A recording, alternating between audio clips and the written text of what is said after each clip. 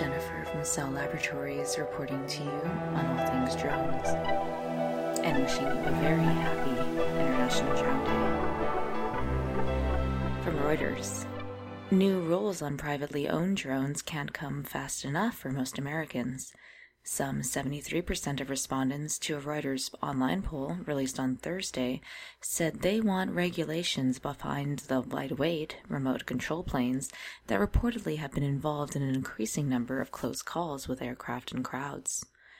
People are also uneasy about the potential invasions of privacy by drones carrying cameras and other devices. 42% went as far as to oppose private ownership of drones, suggesting they prefer restricting them to officials or experts trained in safe operation.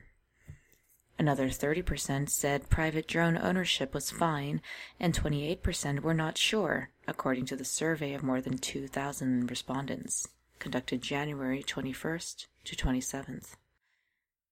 Many respondents were surveyed before a small quadcopter breached the White House security perimeter and crash-landed on the grounds on January 26th. The poll results show widespread uneasiness about the devices, many of which that can fly as high as 6,000 feet, carrying video cameras and other payloads.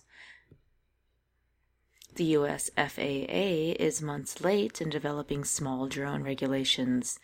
A draft FAA rule, under review by the White House Office of Management and Budget, is expected to be published soon, kicking off a 1 to 2 year commitment revisions before it takes effect.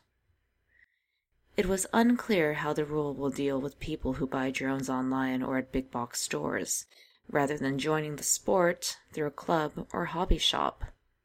These non-traditional users, quote, don't have the same safety mindset that the modeler does, said Rich Hansen, Government Affairs Director at the Academy of Model Aeronautics, world's largest community-based model aircraft group with nearly 80 years of safe flying.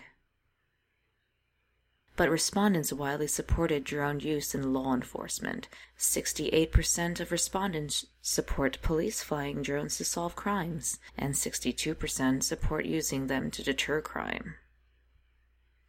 The survey of 2,405 American adults has a credibility interval of plus or minus 2.3 percentage points.